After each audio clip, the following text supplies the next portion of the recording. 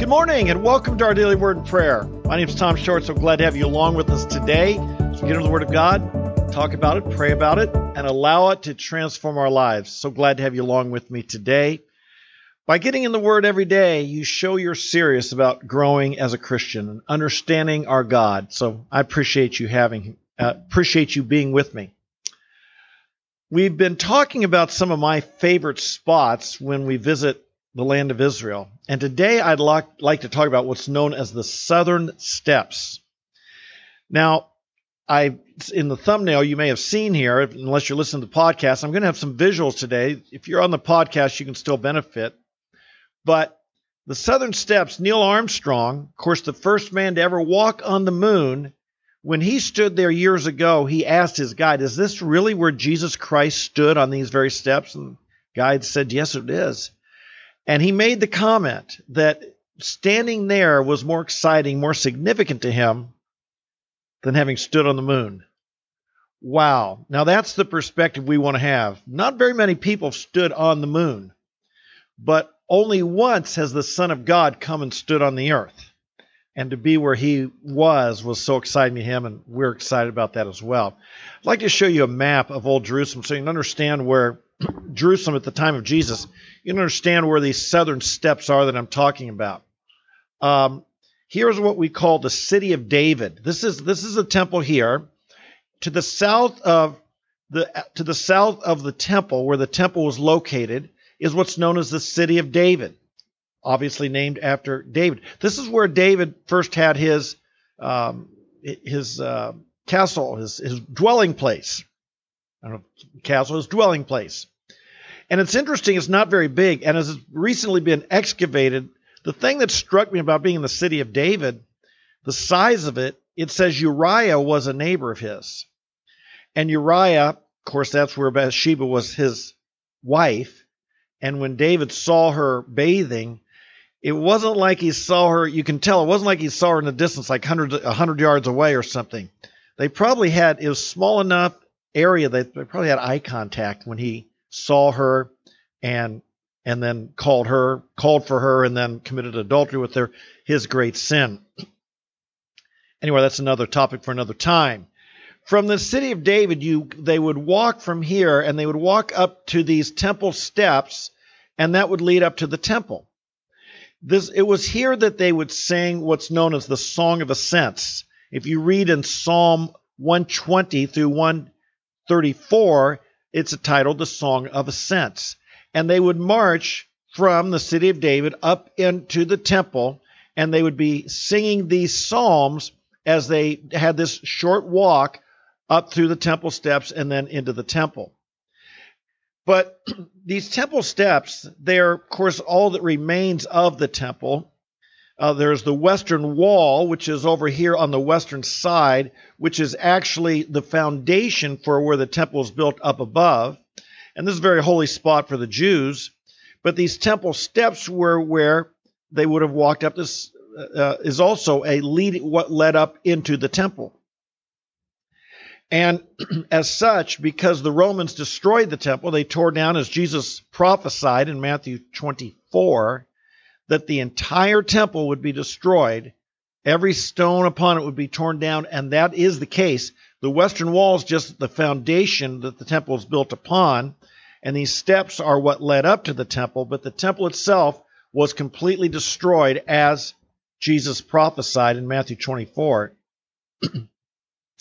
But these temple steps may have been where some pretty significant events took place, and it's where we can think of even events in the temple, we can relate them because they were right there, right next to one another. When you stand here on these temple steps, you can look to your right, and you see the Mount of Olives, and you're reminded there of Jesus in Matthew chapter 23, where he talked about these Pharisees, he was rebuking them. You're like whitewashed sepulchres, outwardly beautiful marble, inwardly filled with dead men's bones.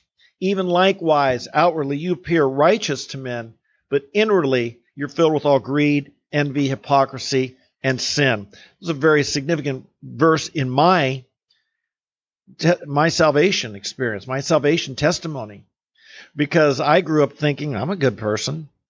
I haven't done anything that bad. I'm am I a sinner? Well, I thought in my head I was, but I had no conviction in my soul of any guilt before God. I compared myself to others and thought I'm better than them until I read Matthew 23 and that very verse about the whitewashed sepulchres, that outwardly appearing righteous, inwardly being filled with sin. And that's the verse God used, that's the chapter God used to convict me that I'm really a lost person and I really needed salvation. I needed I had a problem. I needed to get fixed, shall we say. I tried to fix myself and I couldn't do it. And that's when I discovered Jesus Christ rescued me, saved me, made me new, made me a child of God. So that's always a significant verse to me as I consider those looking right there. So we stand on these temple steps and you look right to your right and there you see a whole mountainside on the Mount of Olives down here at the base of the Mount of Olives, all of those whitewashed, those tombs, those whitewashed sepulchres. This may have been the place where Peter preached on Pentecost and 3,000 people were saved. It says he was there at the temple, but it may have been here on these steps, at the top of these steps. The people may have been down underneath listening. They might have been up in the temple. We're unsure exactly, but these are pretty significant places. And when we go there, it reminds me also of Luke chapter 2. And this is what I like to look at today with Jesus here. Luke chapter 2. Now, his parents went to Jerusalem. This is when Jesus was 12, okay? Now, his parents went to Jerusalem every year at the feast of the Passover. And when he became 12, they went up there according to the custom of their feast, of the feast. And as they were returning, after spending the full number of days, the boy Jesus stayed behind in Jerusalem. But his parents were unaware of it, but supposed him to be in the caravan and went a day's journey. And they began looking for him among their relatives and acquaintances. When they did not find him, they returned to Jerusalem, looking for him. Then after 3 days, they found him in the temple, sitting in the midst of the teachers, both listening to them and asking them questions. All who heard him were amazed at his understanding and his answers. This passage, I don't know if you don't overlook some of the things said in here. The reality of Jesus at age 12, this is when Jewish boys are bar mitzvahed, Jewish girls are bat mitzvahed. It's the event at which they say you're now accountable. You're expected to know what God says. You're expected to live what God says. So the bar mitzvah for the Jewish boys and bat mitzvah for the Jewish girls is usually about they're age 12. And this is probably what went on there with Jesus. It may have been his bar mitzvah. We don't know for sure. But they considered him an adult at age 12. Think about some 12-year-olds you know. Jesus, they trusted, he was mature enough that when they left, they traveled for a day before they realized, where's Jesus? Think of what that must have been like. He must have been mature enough that they knew he could look after himself. They could trust him. They knew he was responsible. They didn't think he had to be kept on a leash. And as a result, they missed him. Now, I don't know. We left a McDonald's or a Wendy's or something once and left one of our kids behind for 10 minutes and realized, wait a minute, where's one of them? Because we had 5. And we might have left one behind once. It seems like we did. Maybe it was another family. I can't remember. But we didn't leave him behind for a whole day and leave the city and travel a day's journey away and realize, wait a minute, where's our son? It tells us they must have had a lot of confidence and trust in him, his responsibility. Well, when they didn't find him, it says they went back. And when they found him 3 days later, what was he doing during those 3 days? Somehow he must have been able to take care of himself. Again, a 12-year-old, come on, folks. There's probably some 20-year-olds we wouldn't think could handle that today. But here he was at 12, able to be responsible, look after himself in this big, strange city for 3 days. And when they found him, where was he? He was sitting with the teachers, sitting amongst the teachers, and they were amazed at what he had to say and the questions he asked. I'd like to suggest that with our own kids, we up the standards of what we expect of them. That with our own kids, somehow we just sometimes we just hope they make it to adulthood without getting in big trouble, without, doing something terribly embarrassing or getting in trouble with the law or getting someone pregnant or getting on drugs or something like that. Let's have a vision for our kids. Let's have high expectations. Let's see that by age 12, now I realize Jesus is the Son of God, but remember, this was probably his bar mitzvah. There was an expectation at this age in the general culture, an expectation that at this age he could begin to act as an adult. And with our kids, a belief that at age 12, let's not have this period of adolescence, like they're kind of grown up, but they're not really an adult yet. We don't expect them to be responsible, but they're not a child anymore. This is when a lot of people get in trouble because we don't expect them to really act as an adult until later in life. In our day now, it's often 26 or 27. We're not expecting them to really take the responsibilities of adulthood. Jesus was able to interact with people. He was able to ask perceptive questions. They were amazed at his questions. They were amazed at the wisdom he had. They were amazed, where did he learn these things? Folks, a mind is an important thing. I've shared before, and I'll share again, many, many times on campus, I ask atheists, when did they become an atheist? Oh, they always say, when I began to think for myself. I say, yeah, but what age? What age? Many atheists once believed in God, or they were raised to believe in God, and they stopped believing. And I asked, well, when did you stop believing? When did you become an unbeliever, an agnostic or atheist? It's almost always age 12 or 13. This is what's going on then. This is the time scripturally, or not scripturally, culturally there with the Jews, that they expected a person to be considered an adult. They expected accountability.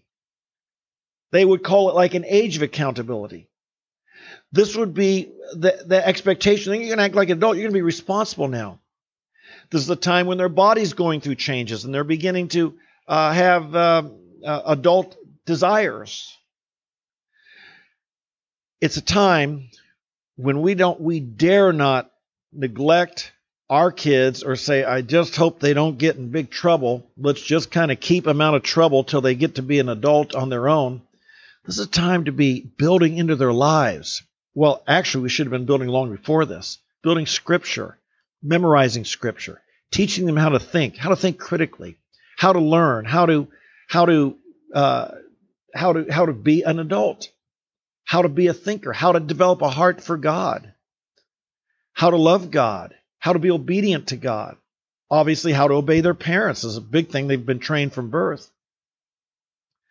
I want to encourage, as we go to these southern steps, and I think of this, I picture Jesus sitting, a 12-year-old sitting amongst the rabbis, saying things that amazed them, asking questions. They said, wow, where did he get this wisdom?